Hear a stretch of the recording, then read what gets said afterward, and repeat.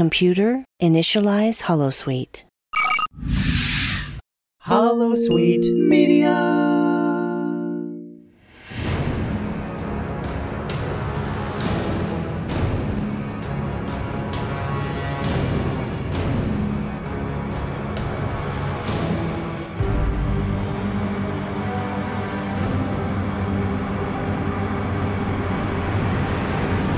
Vedeks, assemble!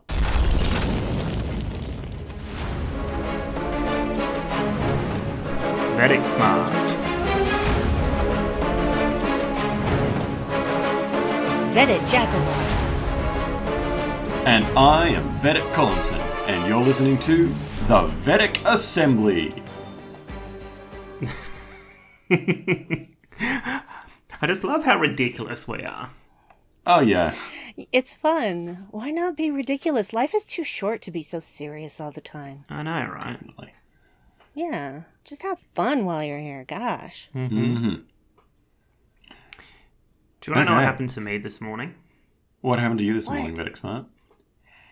We had our food delivered from the supermarket, and we ordered one bag of potatoes, and we got one potato in a bag.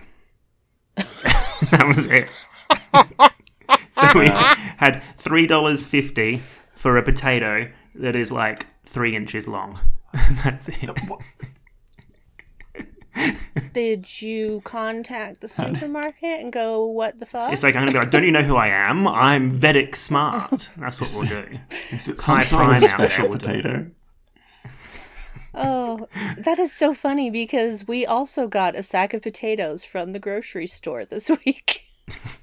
Except we can do pickup because it doesn't cost anything. So we basically just drive up, we pop open the back, they load it in, we shut the back, and we drive away, and nobody touches anybody, and it's all good. Oh, that's really good. Mm-hmm. We're just lazy.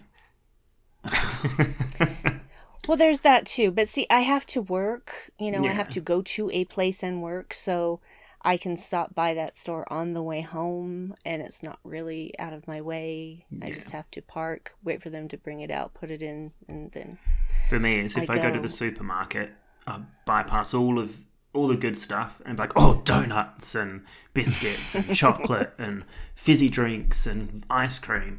Whereas if I'm buying online, I'm like, no, cauliflower and broccoli and broccolini and yeah.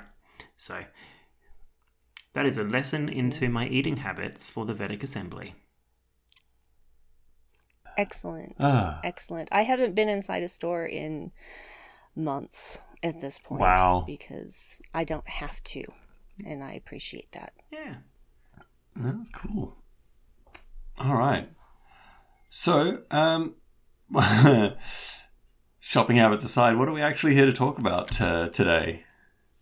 I don't know. I think we're doing some more episode retrospectives. Is that it? I believe so. Yeah. So, What are we doing, Dr. Vedek Nick? yes. I didn't come with my Vedek notebook today, you guys. I'm sorry. Oh, neither did I. No. Has it got a picture of Kai Wynn plastered on the front of it? No, that's yours. No. That's mine. Yeah, That's just yours, Lee. That's yours. No. I'm a Kai Opaka all the way, so, Oh, yes. Just because she's gone doesn't mean she's not still my Kai. Anyway, so yes, we're doing a couple more episode respectives, continuing our sort of retrospective of season 1.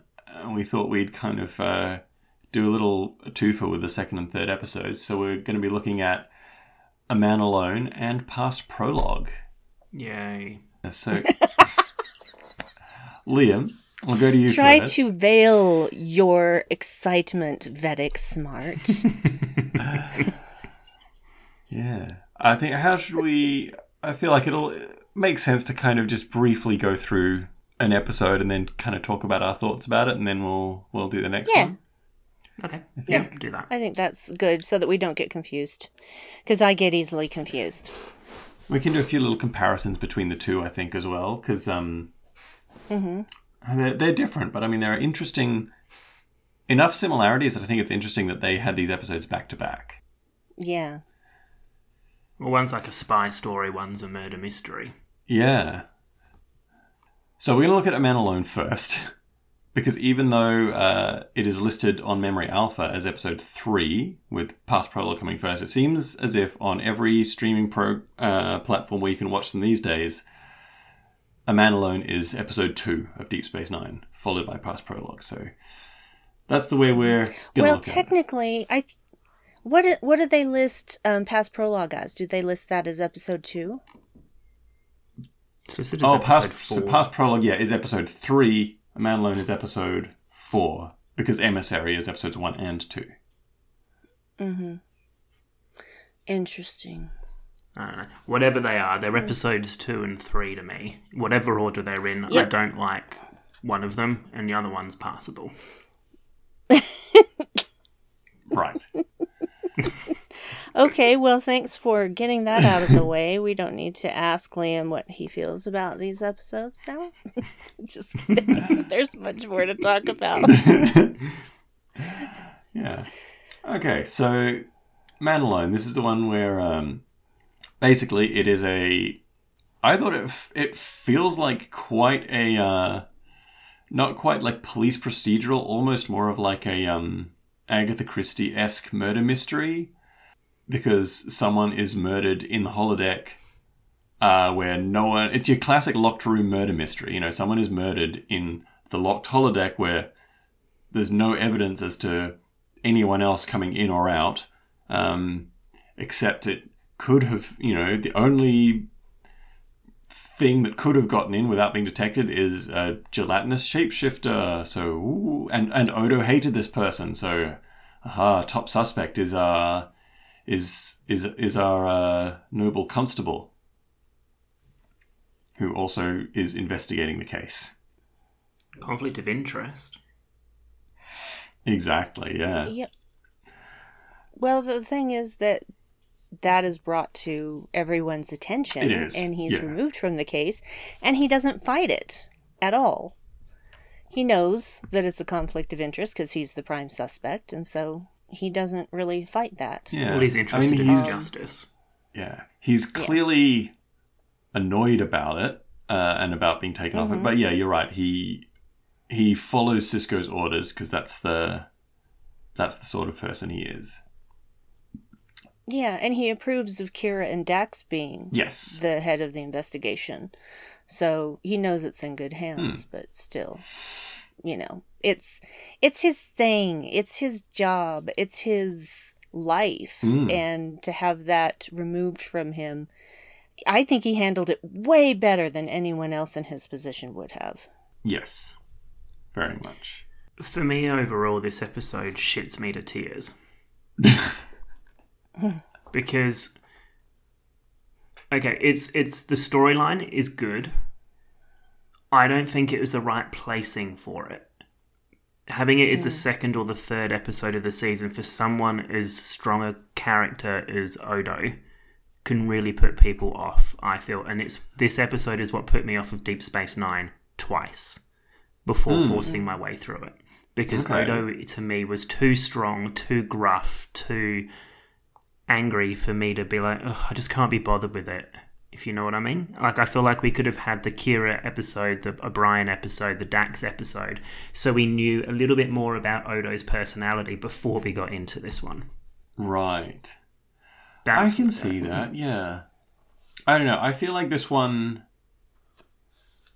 it's hard to watch, to kind of be impartial about watching these shows now, because I've seen the series so many times and seen all of these episodes enough that I just know the characters.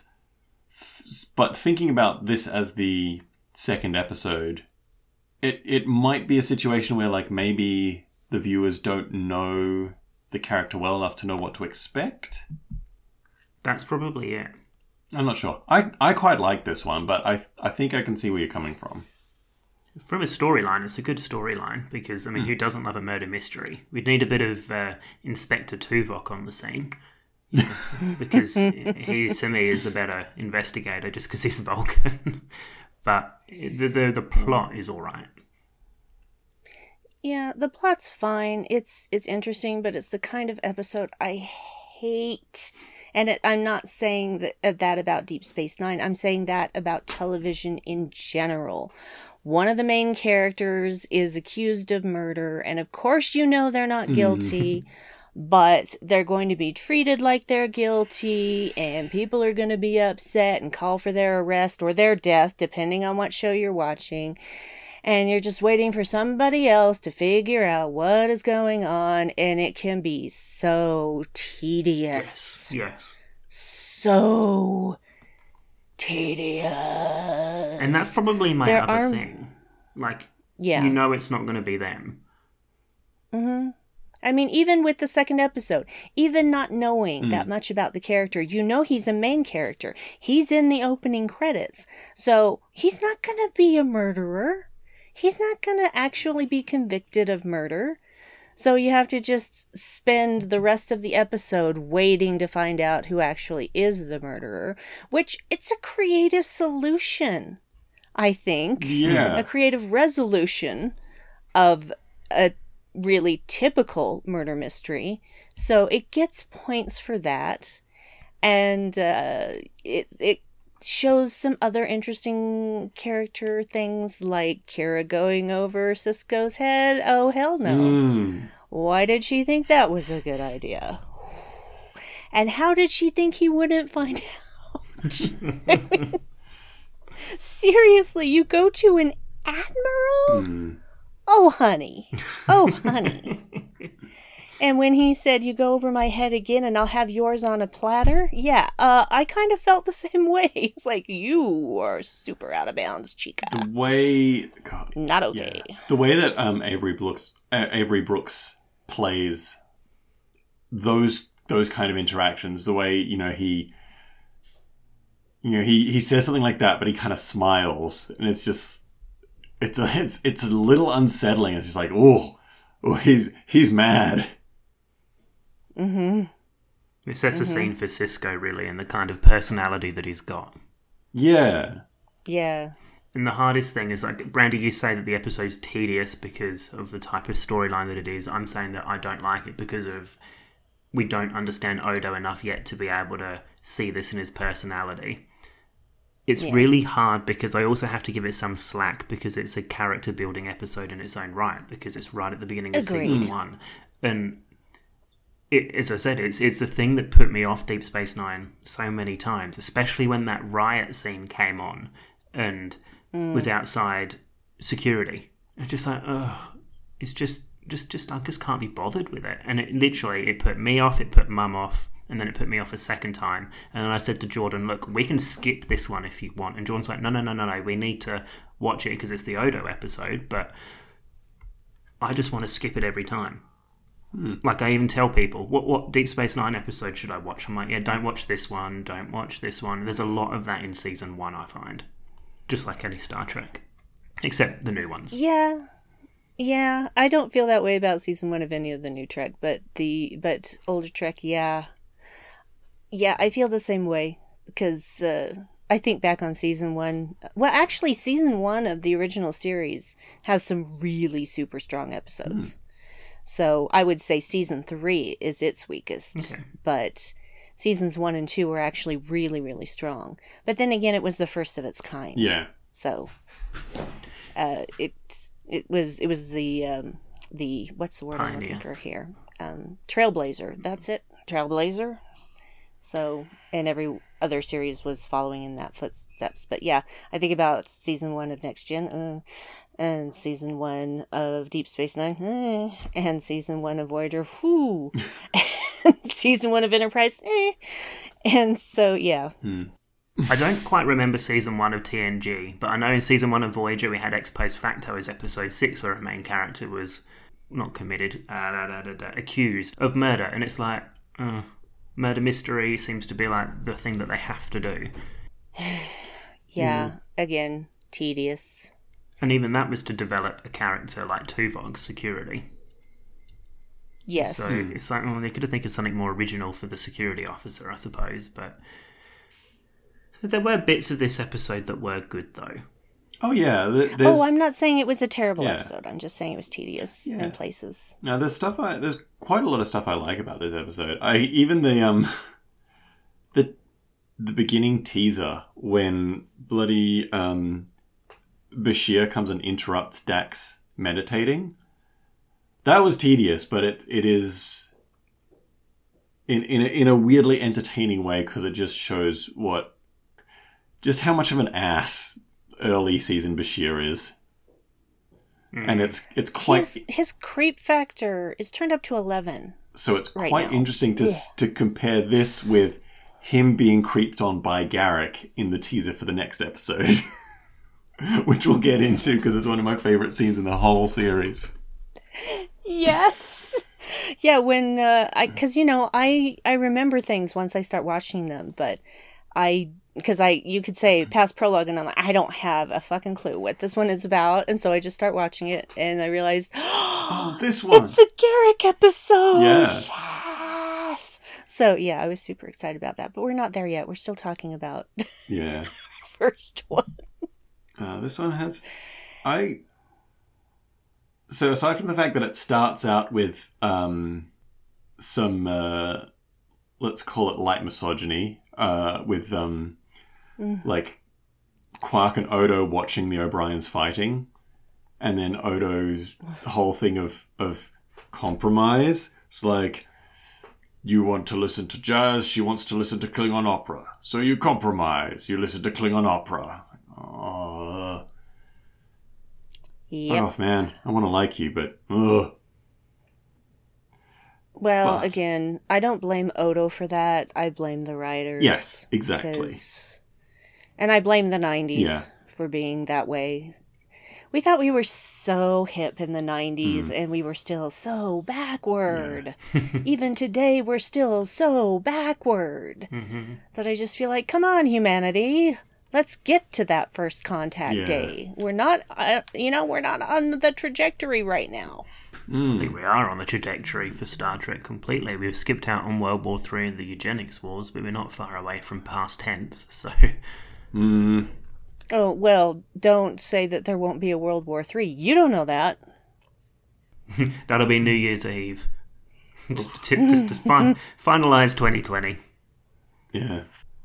So it starts with that unpleasant scene, but I actually really like the whole, I guess, B-plot in this episode of Keiko starting the school.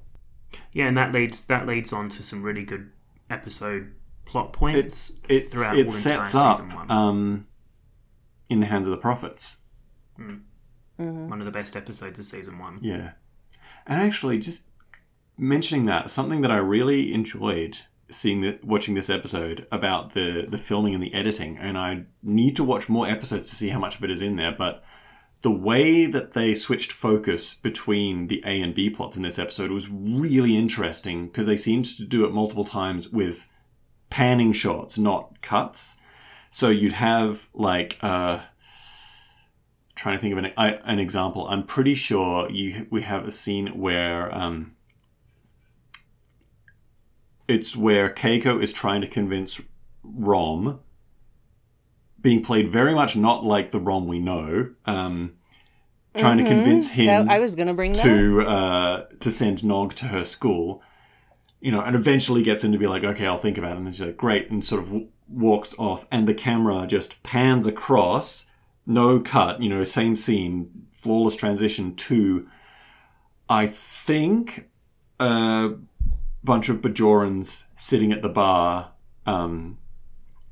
sort of conspiring about how, they hate Odo and they know that he was a Cardassian collaborator and that sort of thing. It was like, oh, I like this. This is like, gets the little film study nerd in me excited. Yeah, that was a good... It wasn't a cut, though. That's the interesting thing. It was just a really good scene change. Yeah, a really good transition without actually cutting. Or if they did cut, they did it very masterfully, but it didn't seem like it was cut to me. Yeah. So that's not easy to do. I wonder if it's whether they wanted to show the size of the set and the size of the station. Oh, possibly, yeah. Because it's not like your small ships. Yeah, we don't really have a very good scope of how everything's laid out yet, because we've only had Emissary. So we're still, like some people who have just come to the station, figuring out where the hell everything is. Yeah. I still don't know where everything is. I don't either.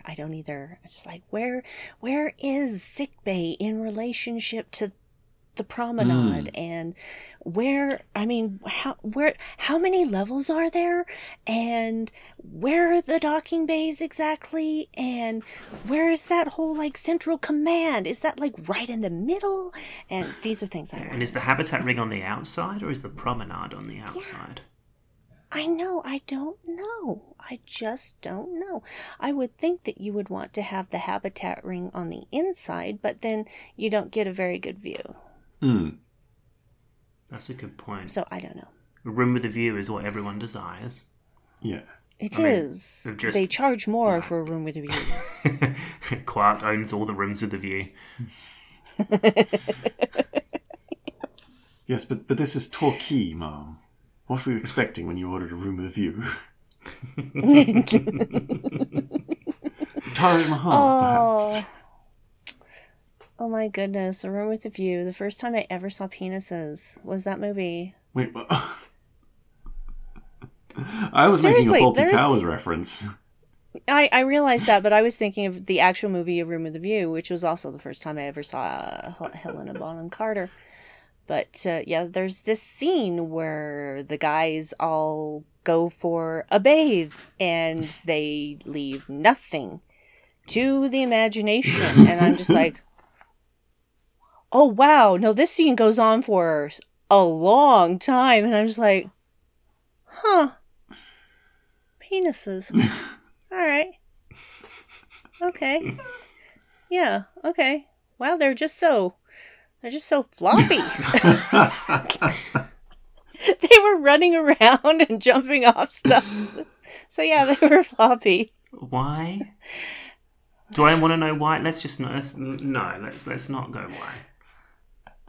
Well, it was just a scene to show the camaraderie. And one of them was a vicar, and one of them was the love interest, and one of them was the love interest's brother.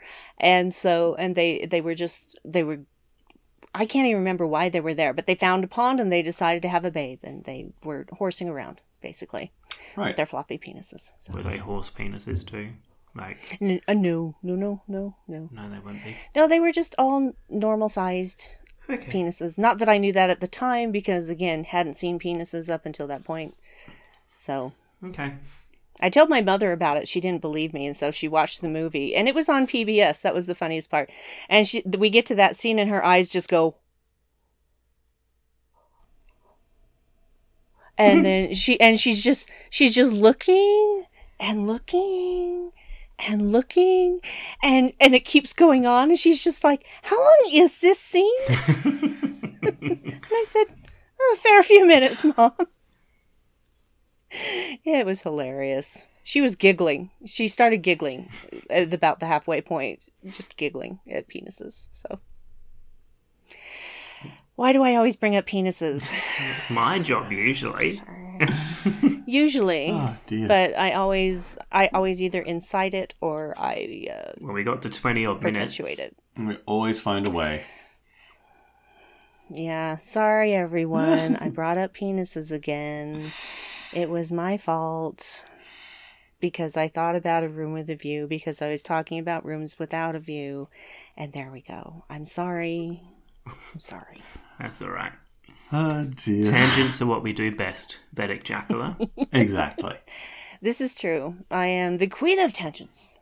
Wait till listeners hear what's coming out next fortnight. My gosh. Oh, that's going to be some fun. We're going to lose every single listener imaginable. No. Not at all.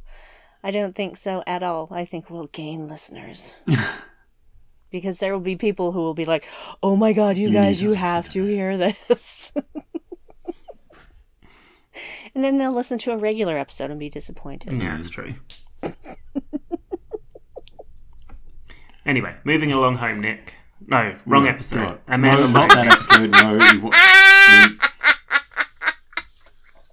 Please direct us to which part of the episode you'd like us to destroy next. Oh. Okay, God, where are we going?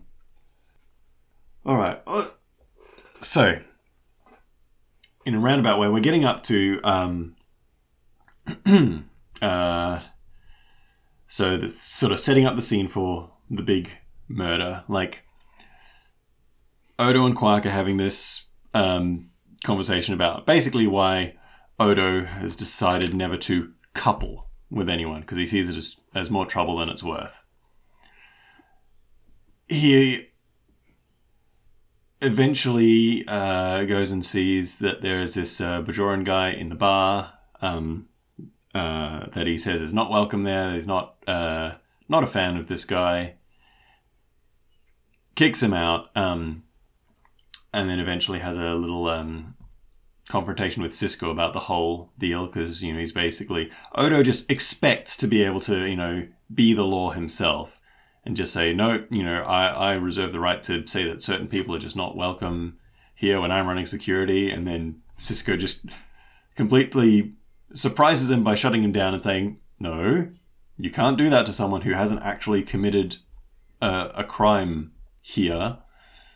And this Bajoran man is Ibudan, who... And I liked this, that they introduced this idea so early on. So this guy was a smuggler, ran weapons and that sort of thing. And he was selling them on the black market to Bajorans.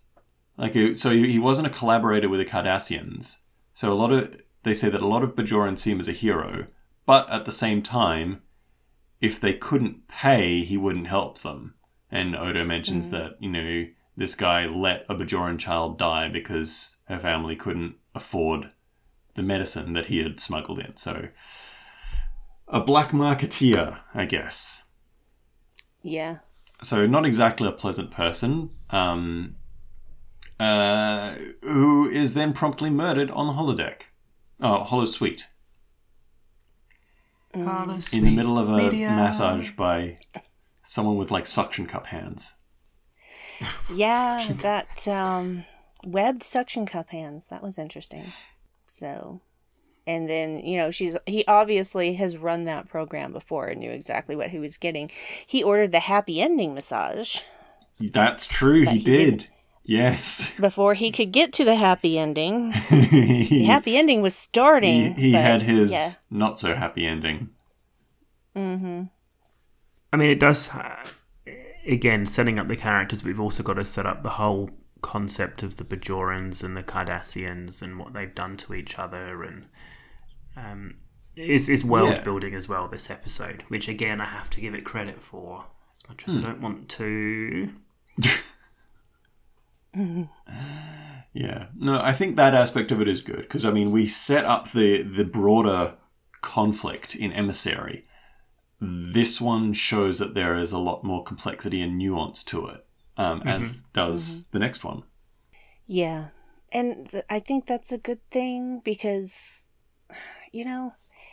everybody loves Trek 5 to 10 years after it actually ends. Yeah. So a series suddenly becomes the best thing ever after it has ended and people have perspective.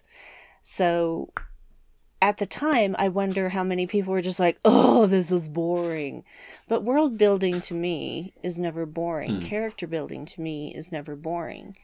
And it may not serve the plot per se, but that's not what that's there to do. It's there to serve the character. It's there to build on for the future. So, I don't have a problem with those things. Yeah. And so, all those aspects of the episode, I was completely fine with. Yeah, well, I like it because it's done really well here and pretty much all throughout Deep Space Nine. Because, world building and character building, stuff like that, when it's done poorly, it can be a bit grating. When it's basically just a plain exposition monologue and someone's just this is the history of this thing and this is what happened here, and it isn't woven into the narrative as it is here. we get a little bit of exposition about this kind of stuff because we need to know who this character Ibudan is in order for the plot to work. Yeah, I hate when, well, it's very rarely done correctly, but when someone starts with an "as you know" oh god, to the characters in the room, and it's just like, yeah, you could have done it better than that. Surely there was another way. Yeah. But yeah, doing this, "as you know, this, and this, I'm going to mansplain to you because the audience needs this exposition and we weren't smart enough to write it any other way." I hate exposition dumps sometimes. Mm-hmm. Yeah, so we've had the murder, a murder most foul, and they start kind of going through the holosuite logs and everything to try and figure out who done it and what happened. And it's like, oh, the holosuite was locked and sealed this entire time, and he was the only person in here, so it couldn't have been. No one could have gotten in to do it. And then I think Odo himself is the one who brings up, except for a shapeshifter. He's like, I think he just recognizes straight away that it is pretty much perfectly engineered to make it look like he is the murderer. Well, and the thing is to correct me if I'm wrong, but when they're talking about how at such and such time Ibudan enters, and at such and such time there's a second time where I'm assuming the murderer entered. But that part was confusing to me. I'm like, wait, that doesn't match up. What are you talking about? Yeah. So, because the way that they were explaining it, I'm like, but that doesn't explain how... Okay. No, you're right. It's still... with the way that they get to it in the end, it still doesn't really explain what happened. Unless... I mean, because they're like, the doors opened at this time, and the doors opened at this time, and then he was killed at this time, but no one left. But wait, what? I thought someone did leave. How was... Well, see, that's the thing. Who left? Because it couldn't have been Ibudan who left. Who's ever seen Ibudan leaving? So, yeah. Because that's the thing. Ibudan was there. He was dead. So if they are saying someone left, who left? They would have thought that was the murderer. But no one could have gotten in. See, that's why I'm so confused with how they explain the entrances and stuff in this particular segment. Maybe don't. Ibudan cloned himself or whatever in the holosuite?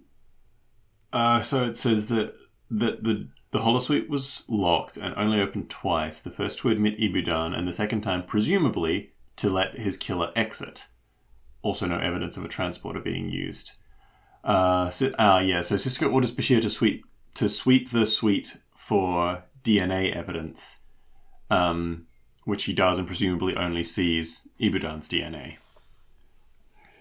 Okay, so this is something that no one brings up in the episode. If Odo had been the killer and had oozed his way in, what was to stop him from oozing his way out? Why would he walk out? Yeah. Well, that would be more so they could frame someone that's not a gooey boy. It's like somebody has to walk out and a gooey boy can get out without opening the door, so he could have tried framing them like a solid. Yeah, but it doesn't make sense because Ibudan knows what Odo is and what Odo can do, and so he contrived everything to make this look like it had to be done by a shapeshifter, with the exception of the doors opening to let the killer go. Wouldn't it have been far more plausible and much more incriminating for no one to have left? And that was the whole thing. No one came in, no one left, and now there's a dead body. So why they put that exit thing in there just really muddies the water for me. Yeah. Okay, I see what you mean. Yeah, because why, if Odo can ooze in, why would he not ooze back out? To be honest with It's you, I the never perfect paid crime. that much attention to it. Looking at I've it, watched way too many detective shows, you guys. well, that's the thing. Way too many episodes of Murder, She Wrote. Way too many murder procedurals. And these are the things that go through my brain. Looking at it now, this is DS9 does the sort of murder mystery procedural episode. Maybe don't quite do it as well as a show that does that every week. Mm-hmm. Oh gosh, yeah. Well, it seems to me like somebody in the writer's room would have gone, hang on. If he can ooze how does this... can't he ooze out? Why would he walk out? Why would he want to be seen walking out? These are the same people that decided to put this right at the beginning of season 1, so... Yeah. Okay, fine. All right, I've had my say on why that whole holodeck doors opening thing doesn't work. Yep. No, I think you're right. I mean, it considering that, the next scene starts with Odo sort of in ops, basically saying that, he's obviously been framed, and it's a very neat package, that only a shapeshifter could have entered the holosuite. Kind of pointed out that they could have done it even better to make it look even more so like it was a shapeshifter, so, yeah. The neat package is not so neat now. It's missing its tidy little bow. It is, yeah. This is, I think, also the first reference to Odo needing to, revert to his liquid state to regenerate. Mm-hmm. Every 18 hours, yeah. Where he was like, when the murder occurred, I was in a pail in the corner of my quarters. How sad, though. It's like, I live in a bucket. There's no hole in my bucket, dear Liza. Oh my god. That must be a world thing because, everybody knows that song. Yeah. Mm-hmm. There's a hole in my bucket, dear Liza. So he sings it to Kira. Dear Kira, dear Kira, there's a hole in my bucket, dear Kira, a hole.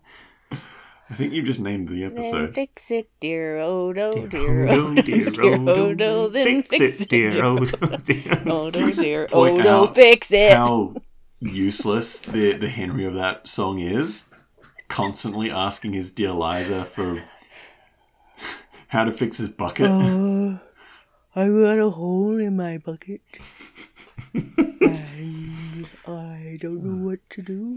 She's just doing all of the emotional work in that relationship. Mm-hmm. Oh, here's another thing, just a small thing.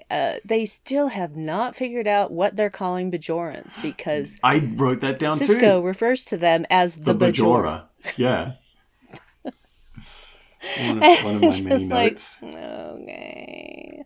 And they still haven't figured out how to pronounce the planet's name. Is it Bajor? Is it Bajor? We won't know for a few episodes. Bonjour. Bonjour. It's a planet of the from French. Bonjour. This is where they found Holly Blaster. Yeah, exactly. Because in the very next episode, they're calling them Bajorans, but they're still saying Bajor for the planet name. So, yeah. What else do we have? So this is the scene where we have, as I mentioned, that really good transition between the two different plots, and we get a little bit more info on, Ferengi society and how Ferengi children are, Ron puts it as thrown into the cutthroat world of Ferengi economics, and if they survive, they graduate. Yeah, I don't like this version of Rom, I'll be honest. I didn't realize it was him for a while. He's clearly meant to basically just be Quark again? Mm-hmm. And I think the writers realized that, and that's why they changed Rom so drastically. Yeah.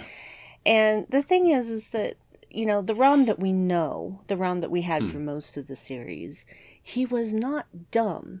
He just wasn't a good Ferengi. Yes. Mm-hmm. So, that doesn't make him any less valuable, and I love him. Rom's beautiful. Yes, he is. This Rom is an alien to me. Yep. It's Weird. Like it. Don't like it. Uh, Don't like it. And same actor. Still Max. I can't pronounce his last name. Krodenchek, is that right? Yeah, still same actor, but very different Rom. This scene did show off to me that Keiko's a pretty good negotiator. Like, she clearly already knows this about, Ferengi society and their education. And I like the way she frames it. She's like, imagine how much of an advantage he'd have over his business competition if he knew more about how Federation economics works and all this other stuff. Like, yeah, she knows her audience. She does. She's very skilled in that regard. When she's determined, she is really determined, and she knows how to get what she wants. Mm-hmm. It sets up Keiko for Deep Space Nine as well. It does. Which is a shame that they never really moved her on and made her better after the end of Season 1. Like, Season 1 was Keiko peak. Yeah. Or peak Keiko. Yeah. Unfortunately. Yeah, as far as characters in the show, she has the least amount of development and the least amount of care taken with her. It's just, they could have done so much more, and instead they just kind of make her the shrew, and it's just, no. Don't do that. Don't do that. Haven't we progressed past this? Apparently not. Oh. Again, stupid 90s. Mm-hmm. Shakes fist. Although the 90s music, I'm really enjoying 90s music at the moment, so... Oh yeah, that's when I stopped listening to the radio in the 90s. I just got so sick of it all. Like, I don't like this. Mm-hmm. But the 2000s. I don't know, it's a bit of S Club 7. Nothing goes down like a bit of S Club 7 and Steps. Well, the 80s were my formative music years. I think that was the 2000s for me. I was a goth kid in the 2000s. It was all Evanescence, My Chemical Romance. Me too. Like the scene kids. Oh my god. Yeah.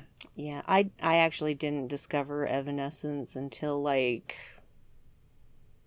2005 ish. So that when they came out. And I'm just like, who is this? What?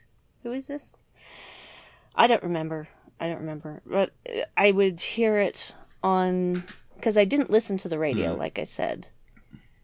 But I worked at Barnes & Noble at the time, and in the mornings before the store opened, whoever the opening manager was would put on music, but they would do something. We had like satellite radio, and they would do something besides what we were supposed to put on for the customers. So I guess they had it on a pop station, and that was the first time I ever heard Bring Me to Life, and I'm like, this is interesting. I like this.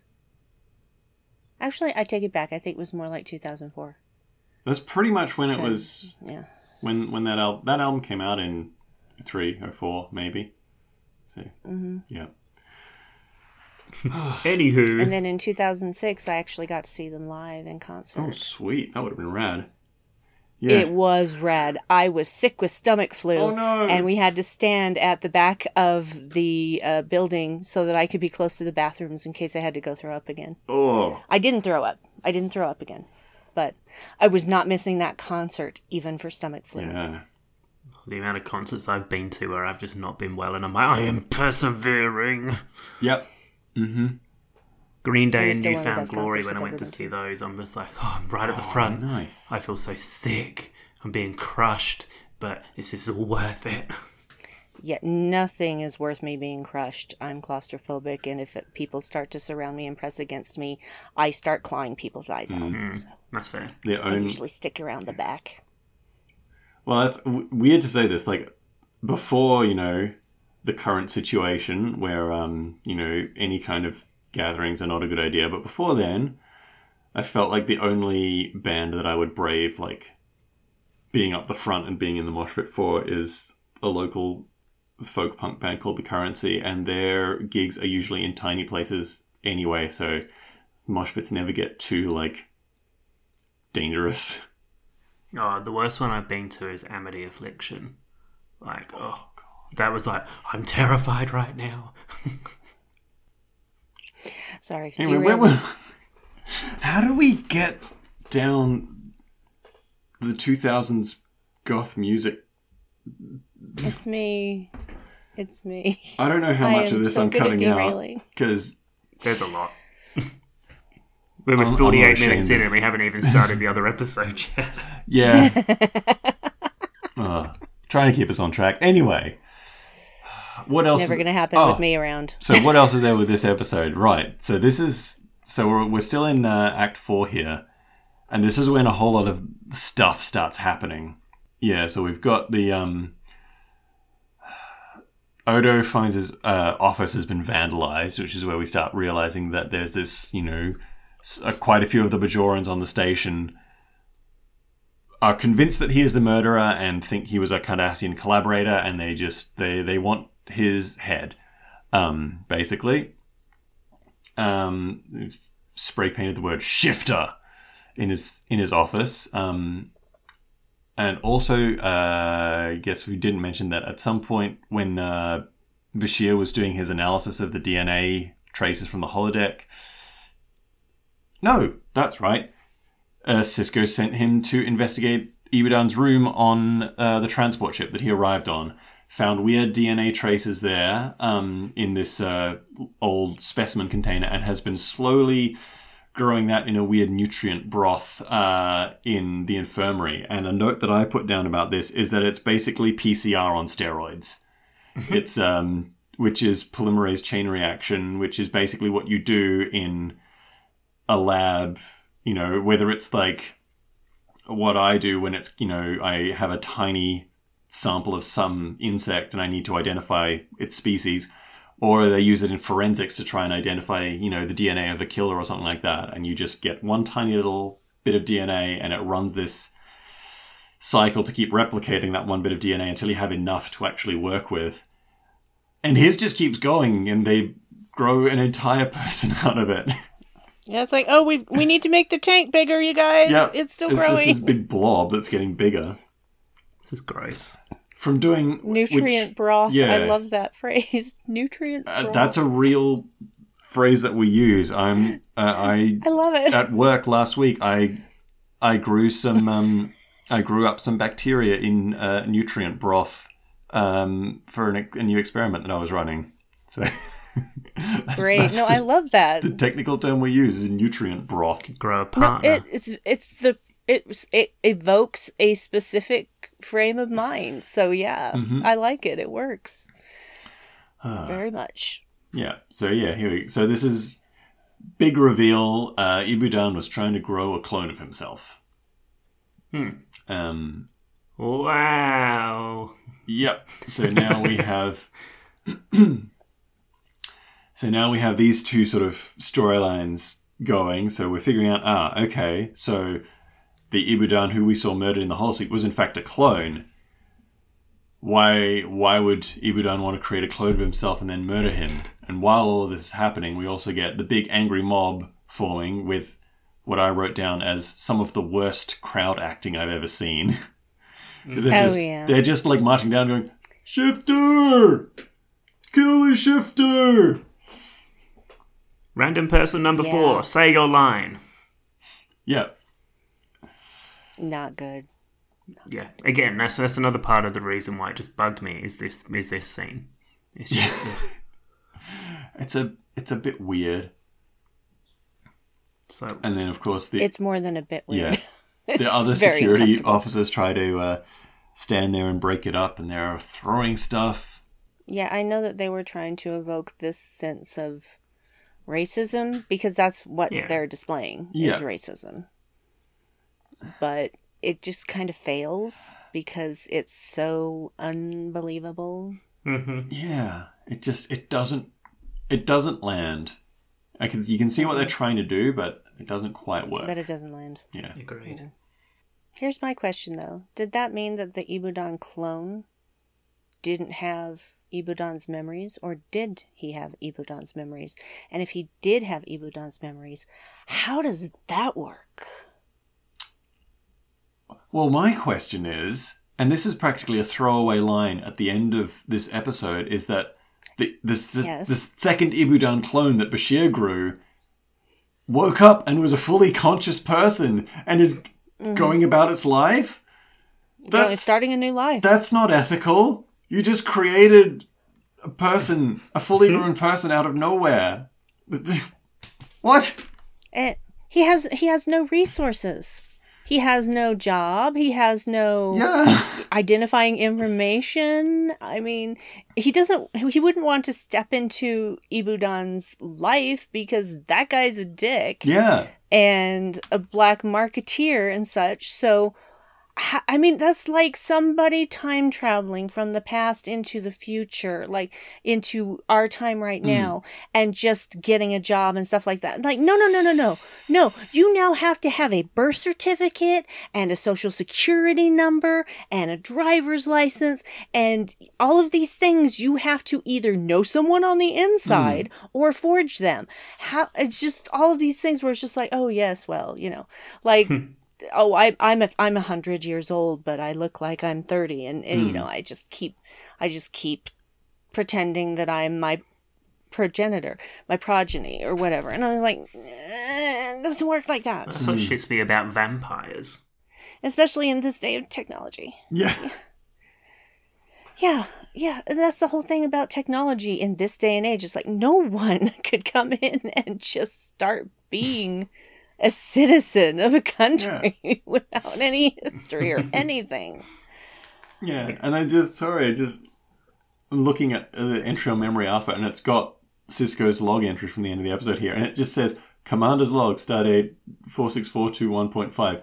Ibudan has been turned over to the Bajoran authorities just after his clone gained consciousness and began a new life. What? What does that mean? What does that mean? I want to know. Like, what are it wakes up. What are these things? What am I? Oh dear. See, that's the thing. If it's conscious, does it have memories? And if it has memories, how does it have memories? Mm-hmm. These are the questions that I have. We're getting existential up in here. Mm-hmm. Does this clone have a soul? Ooh. Would this clone be accepted by the Bajorans? Well, I mean, they seem to want to accept Vedek Bareil when Bareil came back from the Mirror Universe. So they'll accept anything. Weird. But wouldn't they consider that person still having a soul? But what would they consider a clone? I mean, would they consider a clone as a being with a soul? Yeah, his pa. Does the clone? Does this clone have a pa? Does he have Ibudan's pa or his own? Is his pa These are strong? things I want to know. This episode creates more questions than it answers. Yep. Way more questions than it answers. Oh dear. Yeah. And then of course we get the final scene where we wrap up the B plot of Keiko just sort of checking in at the schoolroom, and no one's turned up yet. Miles has done actually an incredibly, well, I want to say incredibly sweet thing by getting her a gift of like a old style school bell, which is very cute. He replicated it 5 minutes ago, but I guess that's just how you get a thoughtful gift for someone in the 24th century. Mm-hmm. Well, yeah, because you think about it and think about it and think about it. What can I get them? What can I get them? Oh, I know. And then you go replicate it and give it to them. It'd make things much easier this time of year. God. Wouldn't it? Yeah, it's just because you didn't spend a lot of time shopping for it doesn't mean it's any less thoughtful. Yeah, exactly. Yes, exactly. Yes. It's the idea behind a present that counts. Yeah. Yes. And of course, last minute, suddenly Rom turns up with Nog. He says, "No, you're not sitting next to that human boy. You sit over here." And then more children turn up, and she starts her lesson with something that I really like, teaching them about the local culture and the local indigenous people, which, you know, I think our education system could do with more education in that. Just saying. So could ours. Amen. Yeah. And that's A Man Alone. A very strange murder mystery episode. Yeah, it makes me wonder, what's the title referring to? Is it referring to the Ibudan clone being alone? Is it referring to Odo being alone? That's what it is. It's the new Ibudan clone is just alone in a universe that he didn't want him, that it didn't want to be in. Well, see, but I'm also thinking, is it about the first Ibudan clone who gets murdered while he's apparently alone? Or is it about Odo? Or is it about the second clone? Oh. It's just like, what is this layers. title referring to? It's like an onion. I want to know where that clone is now. Oh my god. Did he take a different name? Is he married? Does he have kids? He's a Vedek. Is he a Vedek? Maybe. Maybe that clone is the new security officer on the USS Cerritos. Ooh, there you go. There you go. Cerritos is needing a new security officer. Yes. They need a new Shax. Oh, so sad. I made myself sad. Oh. And then we have past prologue. Oh god. Okay, past prologue. Let's party on. This one I like much better. I mean, I honestly do kind of like A Man Alone, but I absolutely get both of your issues with it now, and it is pretty standard with a lot of the things it tries to do and doesn't quite manage them. But it has good character building and good world building. Past prologue. Ooh, this is again has some of my favorite stuff, which is establishing the really like complicated nuances in Bajoran society and the different factions of the Bajoran resistance, because we have the introduction of the idea of the Khon-Ma, who are obviously very violent anti-Cardassian like freedom fighter terrorist group who are still fighting. For them, the war is not over because they believe that they deserve to get revenge against the Cardassians, even though the Cardassians have pulled out of Bajor. Isn't this the introduction and also the only time we hear about the Khon-Ma? I think it might be the only time we hear about the Khon-Ma specifically, but it sets up the idea that is, that is something that is part of the Bajoran resistance, and I'm sure we get other references to... Actually, we get references to Shakar, like Kira's resistance cell, doing pretty similar things. Pretty horrible things during the resistance. And this episode begins with possibly one of my favourite scenes in the entire show, which is the introduction of Garak. Oh, Plain, simple Garak. It's perfect. God, because he just comes and sits right there with Bashir, making him all kinds of uncomfortable. I love it.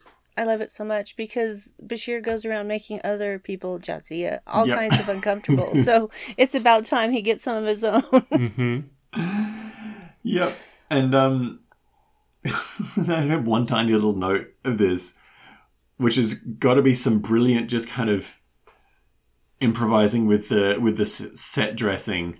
Is Bashir is trying to act a little bit nonchalant while Garak is sitting down with him, and he just sort of leans down, and there's this plant on the table, and one of its leaves is just sort of tickling him in the face, and he just sort of brushes it away, and they kept this scene in. Yeah. I mean, it's just so awesome how Garak just plonks himself down and is like, hello, you're an attractive person. Hi, big boy. It is so that. It is. He's just like, Really I like the look of this new, fresh young Starfleet doctor. New meat, basically, in the station. Oh, yes. Absolutely new. And Andrew Robinson himself has been like, this is exactly what I was going for. This is exactly what it looks like. Yeah, exactly what it looks like. And it's only the producers that didn't want Bashir to have that type of relationship that we didn't get it. Well, maybe not even the producers. Well, The network, the most network. likely. Yeah. Yeah, well, the network can bite me. He's happy to have met such an interesting new friend today. He is. And then Bashir is Just all absolutely excited, running up to Ops. Again, it's like, oh, guess what? Guess who came to talk to me? The spy! We don't know for sure he's a spy, Doctor. Yeah, it's adorable. He's like an excited puppy. Just running off to tell absolutely everyone. What could he want from you, Julian? I don't know. Federation medical secrets, I suppose. Rest assured they're safe with me, of course, Commander. Bloody hell. Like, we get a few knowing looks between Cisco and Dax in this scene, I think, when they're just like, oh, who is this child? So naive. Throughout this whole episode, actually, Bashir's very like... He's so dense. And just unaware. Yeah. He takes everything literally. Yeah. He doesn't get subtext at all. I mean, obviously, this is the point where they didn't know that he was genetically engineered. As in, like, the writers didn't know because they haven't invented that. Yeah, the writer sure didn't know about that yet. So. Oh, well. And yeah, so we're up on in Ops, and then we get a distress signal from a Bajoran ship coming in, being chased by a Cardassian ship across the border into Bajoran space. So they're breaking the treaty. Kira is not happy. And at the very last minute, they managed to beam the pilot of this Bajoran ship aboard, and it is Tanalos, someone who Kira knows from her resistance days. Tanalos sounds like a holiday destination. Yeah. I'm going to Tanalos for Christmas this year, you guys. I mean, nice and warm, and the palm trees on Tanalos are so big. Sip margaritas on the beach at Tanalos. Yeah, it's better than Risa because no one ever has a good time at Risa. Except Hoshi. Yeah. Yes. I also liked how the name of the Cardassian was Goldenar. And I'm like, oh, it's almost like Damar, but not Damar. I know. I thought he said Damar at first. And I'm like, oh, wait, no, that's Dinar. Yes. This episode, to me, again, it's one of those episodes that we needed to have to establish Kira and her connection to the Bajoran militia, the resistance cells, etc., but also build the world again around the Bajorans. Yep. So I might much prefer this than A Man Alone. Yeah. But again, I feel like it should have come before that. A Man Alone. It might have done. I can't remember what order they were in. But yeah, I stand firm by this is better than A Man Alone.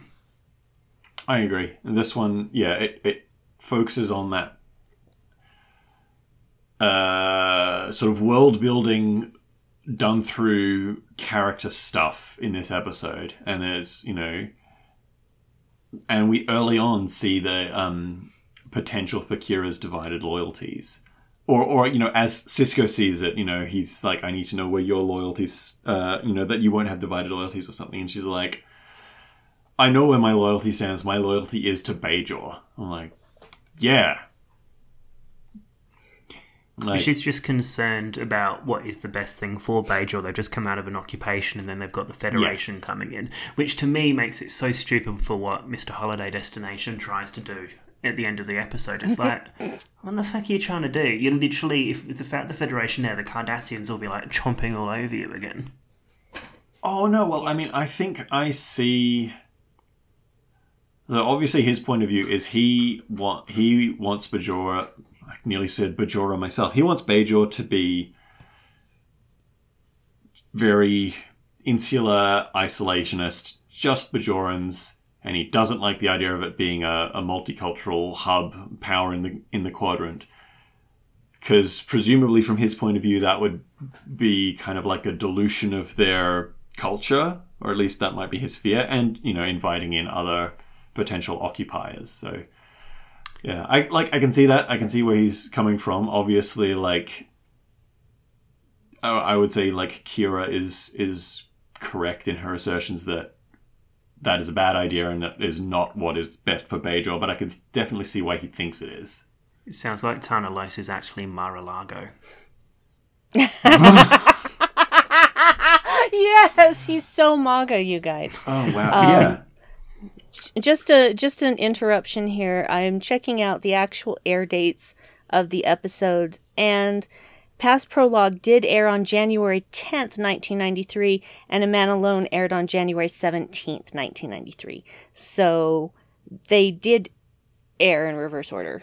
So I checked air dates, and that's what happened, and why they switched it in the actual Netflix queue and in Amazon Prime as well. I couldn't say. I don't know. Probably based on filming date, production date, maybe? It's possible, but at the same time, usually they put them in order of air date. Maybe it's because there were inconsistencies that seemed less out of place with having A Man Alone be first and Past Prologue be second. Yeah. Because of the different way that they talk about Bajorans and Bajor. Yeah. And the way they pronounce those things. That may be why. I don't know. I'm just grasping at straws here because I have no other knowledge as to why they would switch the orders of those on streaming platforms. Yeah. So, we have Tana on board. He's injured, but, you know, he's okay. He's conscious. And we kind of get an idea from quite early on. So Kira takes Tana to his sort of guest quarters. He remarks that they look very comfortable, but the bed just looks like a plank. It doesn't look comfortable at all. And from straight away, we see that there's this, they both have very different opinions about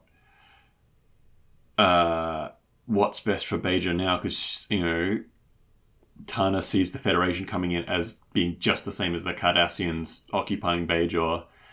And Kira's talking about, you know, the wormhole making them a power in the quadrant, making it this sort of economic hub of activity. And this is where Tana is like, no, I want Bajor for Bajorans. I want it to just be for us. So, but, you know, she White says... privilege! Yeah. Sorry. She goes and says, Tana, you have renounced Konma, haven't you? Like, you're not part of them anymore. Because it seems like the Bajoran provisional government recognizes Konma as criminals. You know, they don't want to have anything to do with them anymore. But she's like, but we need men like, you know, these kind of strong leaders like Tana Law. So if he's actually renounced them and we can, you know, get him repatriated to Bajor, that would be good for us. Or at least as she sees it so far. And also we get two guest stars who had previously turned up on Next Generation. We have the Duras sisters, Lursa and Bator. Sadly, one of them is no longer living. Oh, really? Oh, God, that's That so broke sad. my heart when I heard that she had passed away. Oh. I thought it was funny how they had Lursa and Bator on. I guess they were just trying to link it to Trek canon by having two random but not major characters appear. Well, they did that a bit through this season. I mean, we also had the one and only Deep Space Nine Q episode. So they wanted to... Yeah, I mean, I guess, you know, the story called for Klingons to be selling weapons to, or selling bomb ingredients to Tanalos. And they're like, well, why not have it be the Duras sisters so that they can be a bit villainous, even though the Klingons are still on the same side as the Federation here. So yeah, have that little kind of thing tying in. And we have Garak trying to charm the Duras sisters, which is fun. Watch your tongue, Cardassian, or I'll rip it out and eat it. He probably got turned on by that. Probably. I mean, he was part of the Obsidian Order. Or was he? Oh, dear. We'll never know, will we? I just think they've put some randoms in there just to try and connect it up, to try and get people to watch it who were watching TNG at the time. Well, and that's one of those things. I'm just like, stop doing stuff like that. It's not necessary. And it's kind of like dumbing it down. Just like how the first Next Generation movie was sent out on training wheels by sticking Kirk in there. And I'm just like, are you kidding me? 7 years of being on television isn't enough. You have to still stick them in there.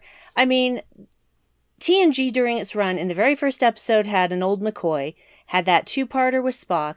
You do not need to have any more TOS stuff. Just send them off to do their own movies, for God's sake. And Lursa and B'Etor are in that one too.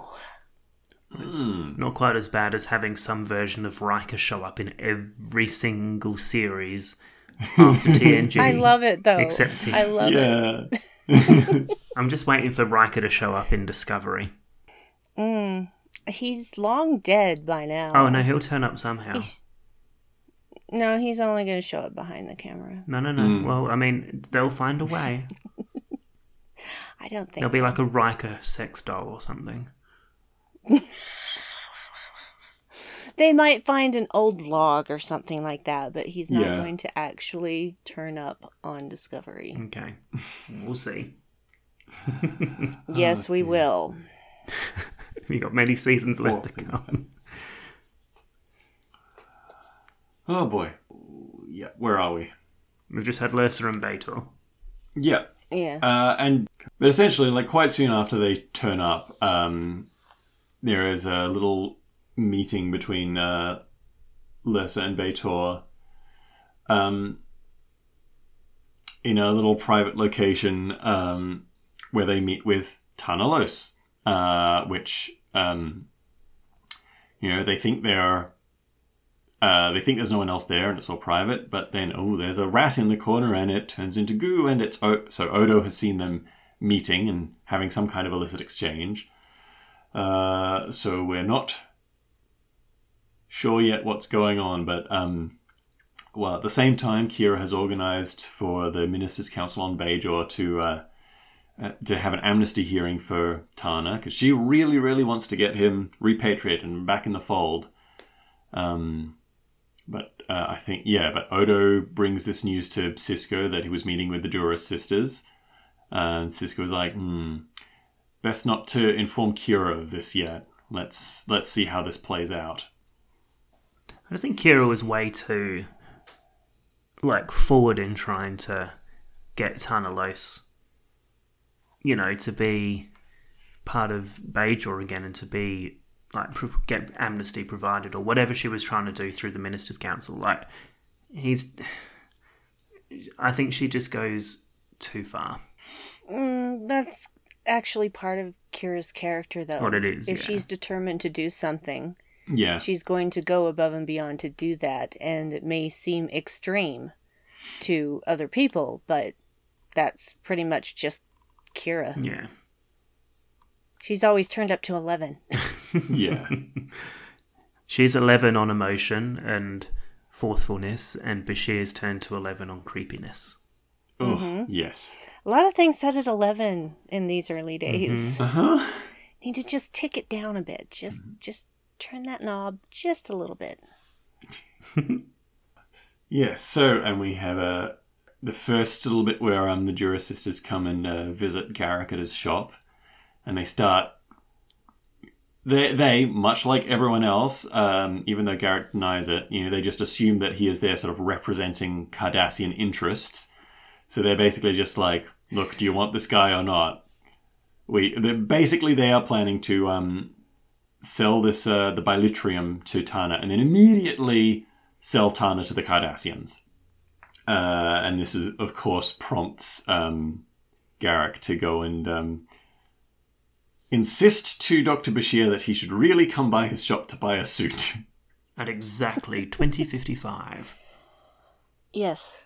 Sharp. Exactly. Yes. 20:55, Doctor. It's imperative.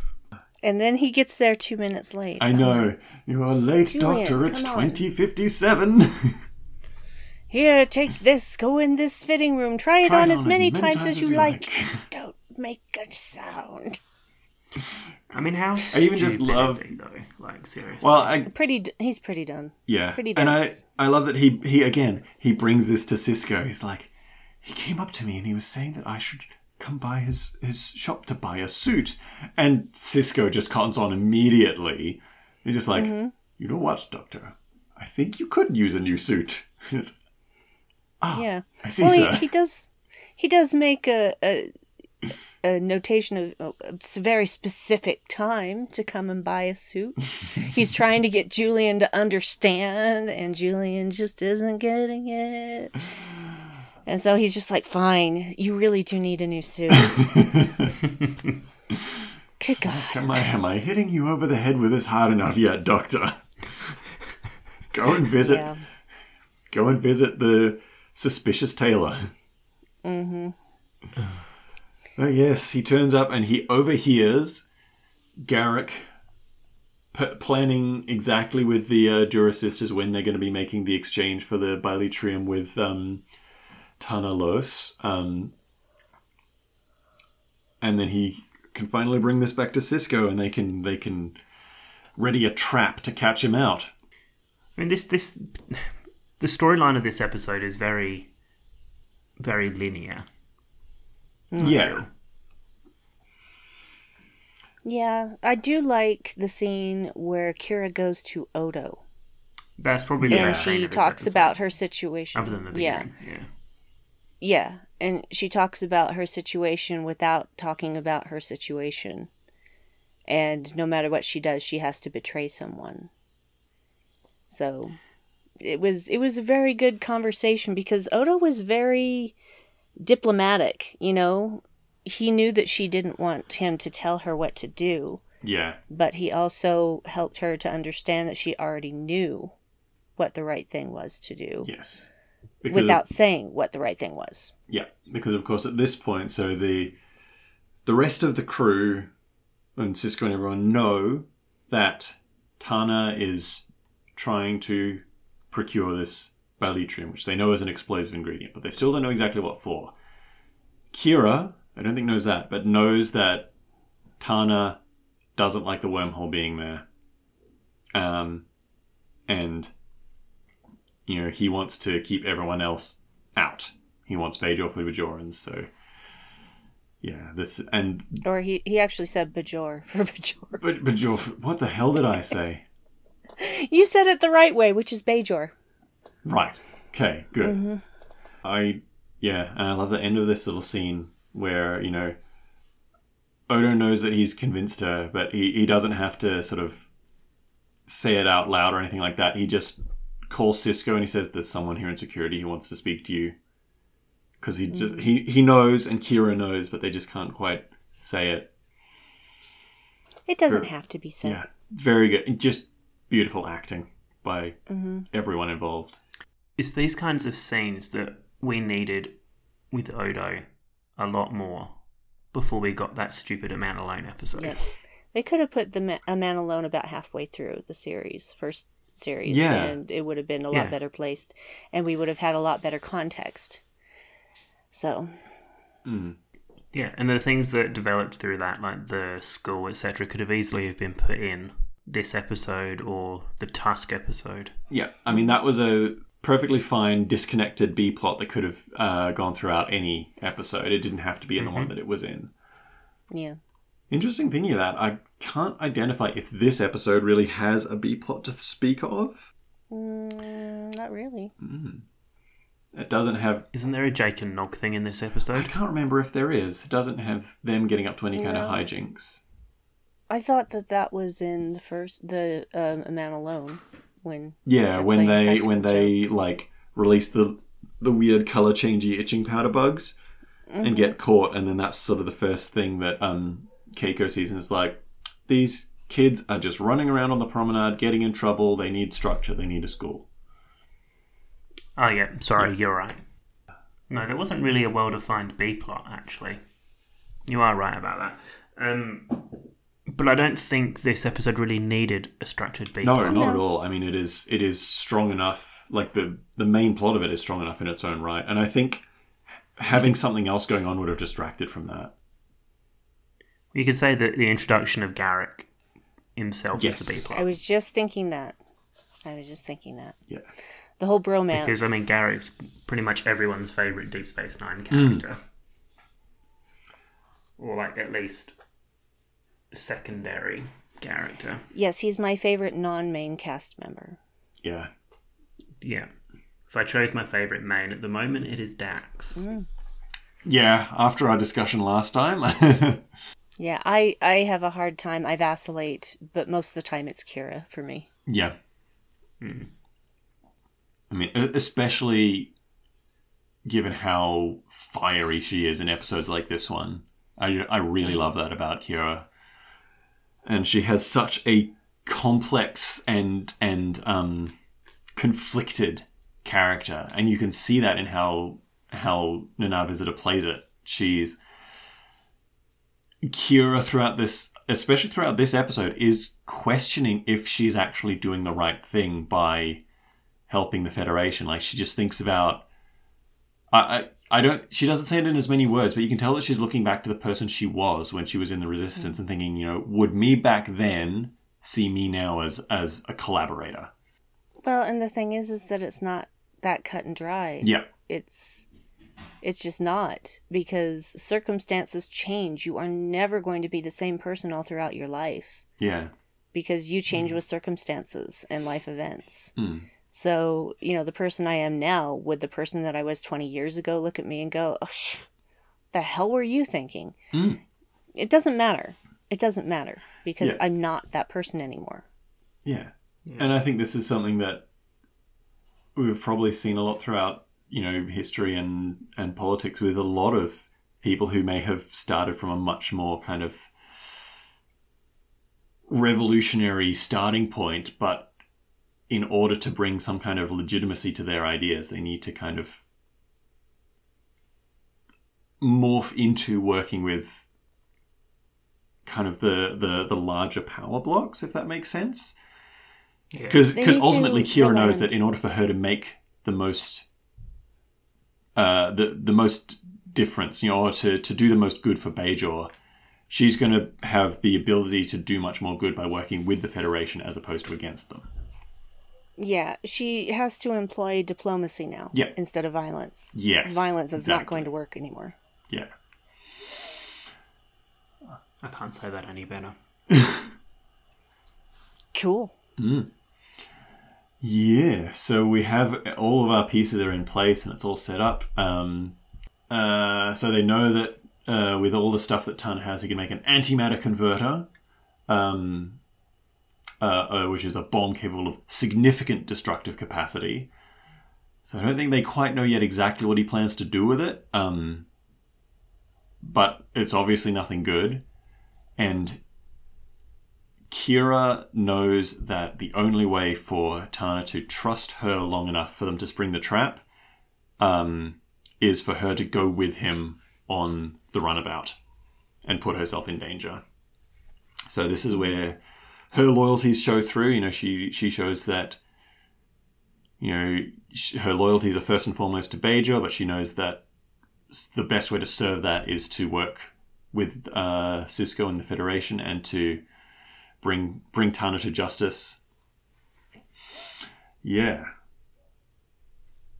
So they head off in...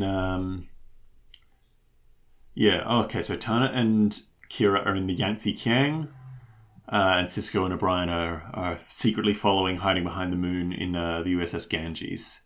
All of these... I always liked that all of the runabouts had a naming convention. You know, they're all Danube class, and they're all named after different rivers. Mm-hmm. I was going to say that, yeah. It makes me wonder especially I love the name of the Yangtze Kiang. Somewhere out there's like a USS Yarra or a USS Murray. USS Torrens. Torrens, that's the one in South Australia, yeah. Yeah, or the Onkaparinga. That's the other big river. Nice. Or the worst one is where I used to live in the UK. It could be the USS Ooze. The river that ran through my town was called the River Ooze. Boy.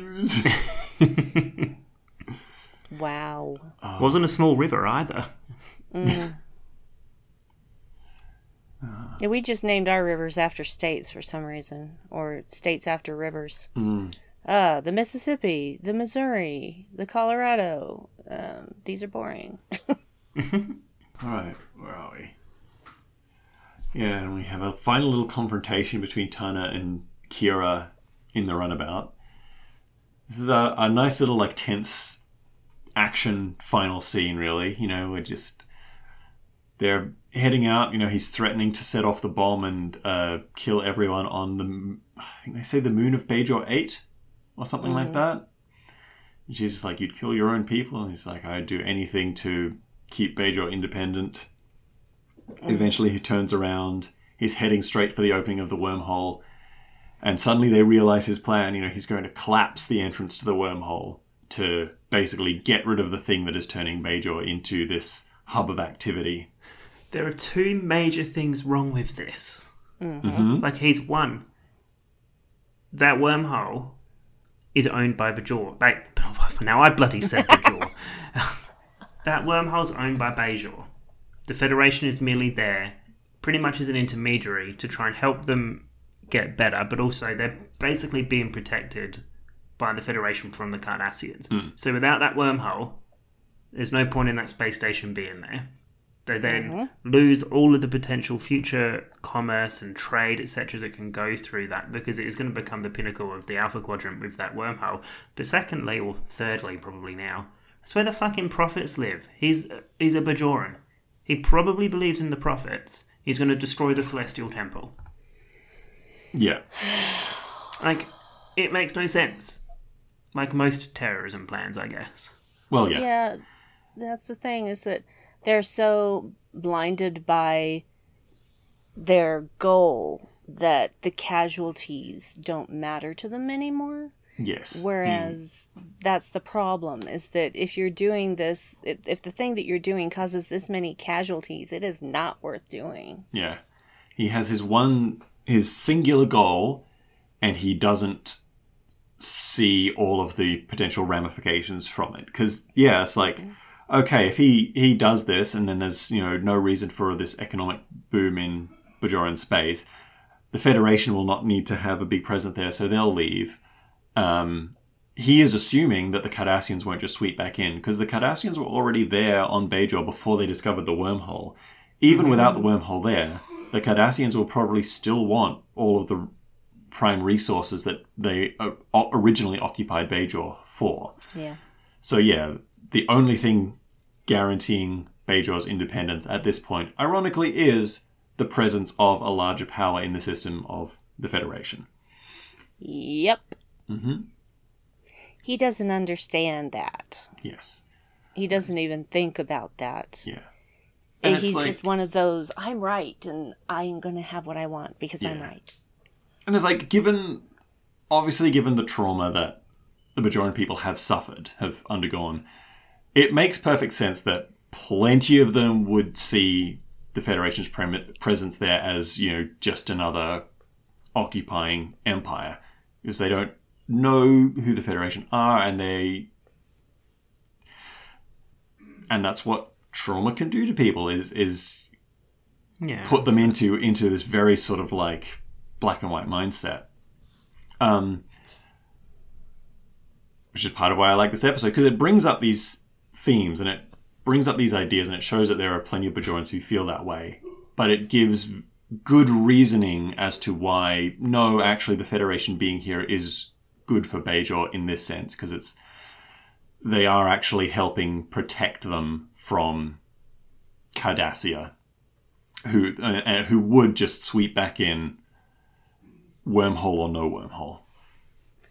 Well, the thing is, now that I'm thinking about it, is that the Federation were there before the wormhole. Exactly. They didn't know the wormhole was there. So the Federation was already there to protect Bajor as it was figuring out whether it wanted to join the Federation. So, but with the wormhole being there, that's just as an added thing that they need to be there to protect and maintain for Bajor. So even if he had collapsed the wormhole, that doesn't mean the Federation would have left. Exactly. I don't think Bajor would have been such prime planetary real estate for the Federation without that wormhole. Like, they wanted them to join the Federation, but when that wormhole came about, they were like, "You must get them to join." Like, it became almost like that's what kicked it up a gear. Yeah. Yes. Mm-hmm. So, like, it would lose a gear and it would lose importance, and it'd be like, "Oh, well, we tried," but it's not going to be like a major factory getting Bajor in, as it is at the moment with the wormhole. Yeah. But I do agree with your point, Brandy. Yeah. Yeah, because it would still be there because those other, political reasons and everything for them being there in the first place before the discovery of the wormhole would still be relevant. Yeah, basically what I'm saying is Tanalos is an idiot. Oh, yeah. That's the perfect way to summarize that episode. Yeah. He hasn't thought through the ramifications of his plan. Not even a little. Yeah. Yes. So, but of course, they managed to stop him. Yeah, and they basically show him that he has no choice. He's lost. He needs to either surrender to them now or to the Cardassians who are hot on his heels. So it's just like, what do you want? Do you want to surrender to us and we'll turn you over to the Bajoran authorities, or do you want to go back to the Cardassians again? After which Can I just say something? Yep. I know it's like completely not relevant to anything that was being said right there. But you know how I said Tanalos reminds me of a holiday destination? Yeah. It's because I've literally been to a place called Tanalot in Bali, in Indonesia. Oh, right. Tanalot. Tanalos. Yeah. That's why it reminded me of a holiday destination. Because I'm like, I spent this last 40 minutes or something thinking about that. And I'm like, I feel like I've been to somewhere that sounds exactly like it. And you have. It's off by like one consonant. Mm-hmm. One letter. You gotta wonder which is a consonant. how... Oh yeah. Sorry. Yeah, I was thinking sound. What's the word for sound? Syllable. Yeah. Syllable. Yeah. I was talking about, the actual thing that it ended in, the consonant. Yes, I'm sorry. I feel consonants and vowels, and so it wasn't a vowel, so it was a consonant. Just call me Tanalos. I'm a bit dumb. Yes, Tanalos will forever be a synonym for idiot. It's like the Talaxil say in Voyager. Yeah, you're such a Tanalos. I'd love to think of like who it is, or how they come up with different alien names. Like, how many of them are inspired by just like names of holiday destinations and stuff like that? They just look at a map of Indonesia. Yeah. Yes, that's probably what they do. Yeah. They just threw a dart at a map. Shakar is Jakarta. Oh, you might have a point, actually. Mm-hmm. You get Banda Aceh. I'm sure there's like someone called Banda Aceh or something. That sounds like it could be a Bajoran name. Mm-hmm. Mm-hmm. Interesting. Yeah. Interesting. We'll have to keep an eye on this as we go through the series. Ooh. If we can remember to. Bajor is actually Indonesia. Yeah. Well, there we go. All right. And that's it with that one. Tana is taken back. He is not exactly clapped in irons, but, he is arrested and the day is saved. And Kira knows that she's lost Tana's friendship. He thinks she is a traitor. He thinks that, she's betrayed the Bajoran people and is collaborating with the Federation. But at the same time, through her actions in this, she's really sort of forged a friendship with Sisko, and she's kind of cemented herself as his first officer on the station now. Yeah. Well, the thing is I don't know why she'd care what a person like that would think of her. But it's rubbing salt into that wound of all of the terrible things that she did in the name of Bajor independence. Yes. So she feels guilty, and so she feels, the thing is she's right. Things have changed. And you can't do things the old way anymore. Because violence only begets violence. And that's the problem with the people that you get to be violent for you. And then when you have peace, what do those people do? Yes. Nobody really thinks about that aspect of it. So maybe if Tanalos had maybe been able to get counseling of some kind, maybe that would have helped. I don't know. But basically they just wrote off all of those people. Isn't that where we come down to with, like, I feel like almost every issue that the crews face in Star Trek is just like, a lot of this could be solved if they just got some counseling. Therapy works. Sure does. Therapy works.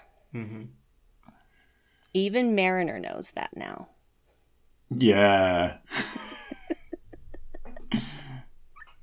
Even if it involves Paul F. Tompkins' bird with his food metaphors. Oh, the puns. The puns. It was so adorable. Being very fruit salad. Good times.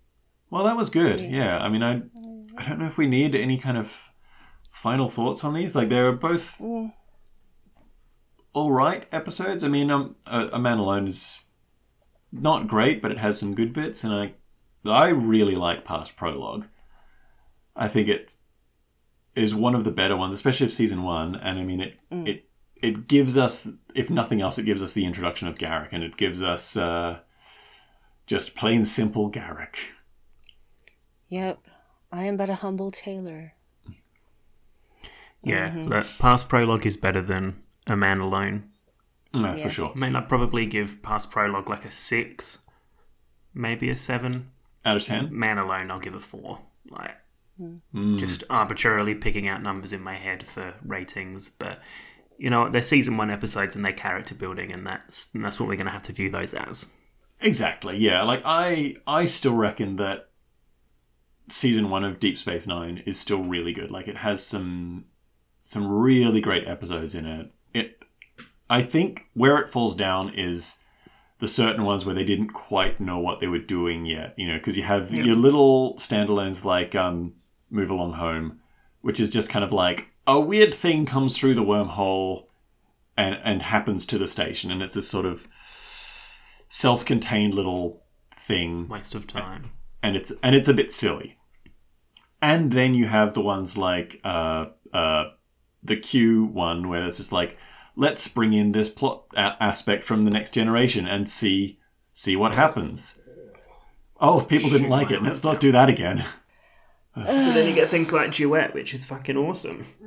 Yeah, exactly. And that's, you know, yeah, okay, Star Trek series in general, especially the 90s ones, are known for not having great first seasons. But I think season 1 of Deep Space Nine is more than redeemed by having, you know, Emissary, In the Name of the Prophets, Duet. Just, like, I can't wait until we can talk in depth about Duet. That's a fantastic episode. 2025. Oh, not that long. No. We don't need to do all of them. We don't need to do them perfectly in order. No. Oh, if that's the case, we should have skipped A Man Alone. I think it's good and it's fun to talk about bad ones every now and then, because, you know, if we're just effusive praise all the time, that can get a bit tired, and it's always good to look at the things we don't like and analyze why. Agree. Yeah. Well, that's part of a retrospective. You don't just look at the things you like. Yes. You look at the thing as a whole. Which means... a hole in which you put things. Sorry.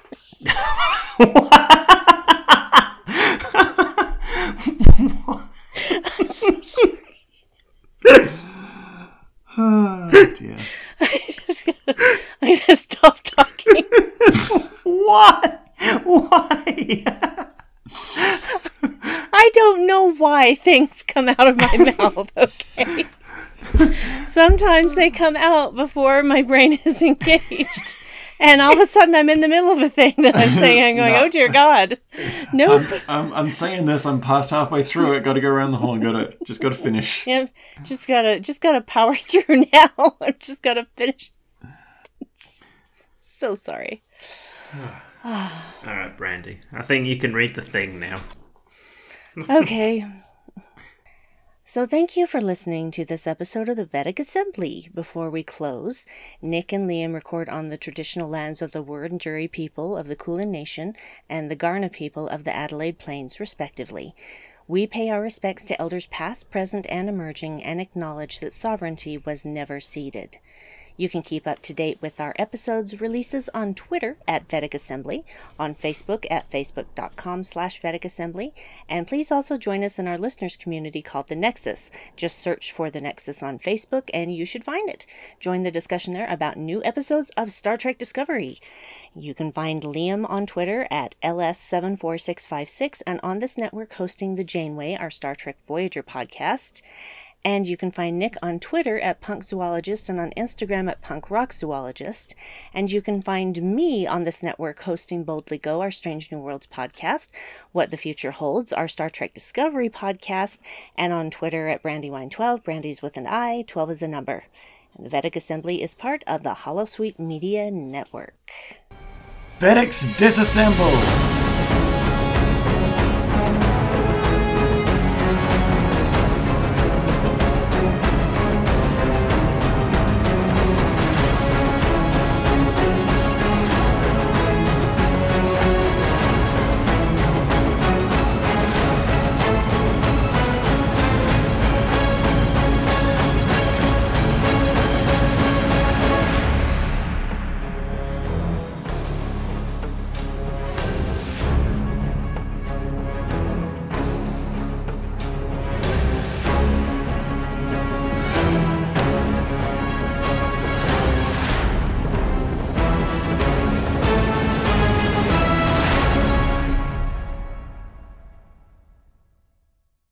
This show is brought to you by Holosuite Media. Computer, list other available Holosuite Media programs. Loading Holosuite preview program for Open Channel, a Star Trek community podcast. But I wish that more straight, cis, white guys said things like that and realized things like that. And please continue to try and show them the way. I try. And of course, I have responsibility too. I am cisgender and I am white, even though I'm a homo. So, I think that's great, Nick. I think we should just wrap the show now and end on that note. Thank you so much. Thank you. Loading Holosuite preview program for The Janeway, a Star Trek Voyager podcast. Before that timepiece stopped working. Mm-hmm. That really because he saw it in the shop window. That really ugly timepiece. When I first watched it, I thought, okay, yes, this is a clock that maybe somebody puts on their desk or on a wall somewhere. But later we see somebody pull the same thing out of their pocket. Do they not have watches? Yeah.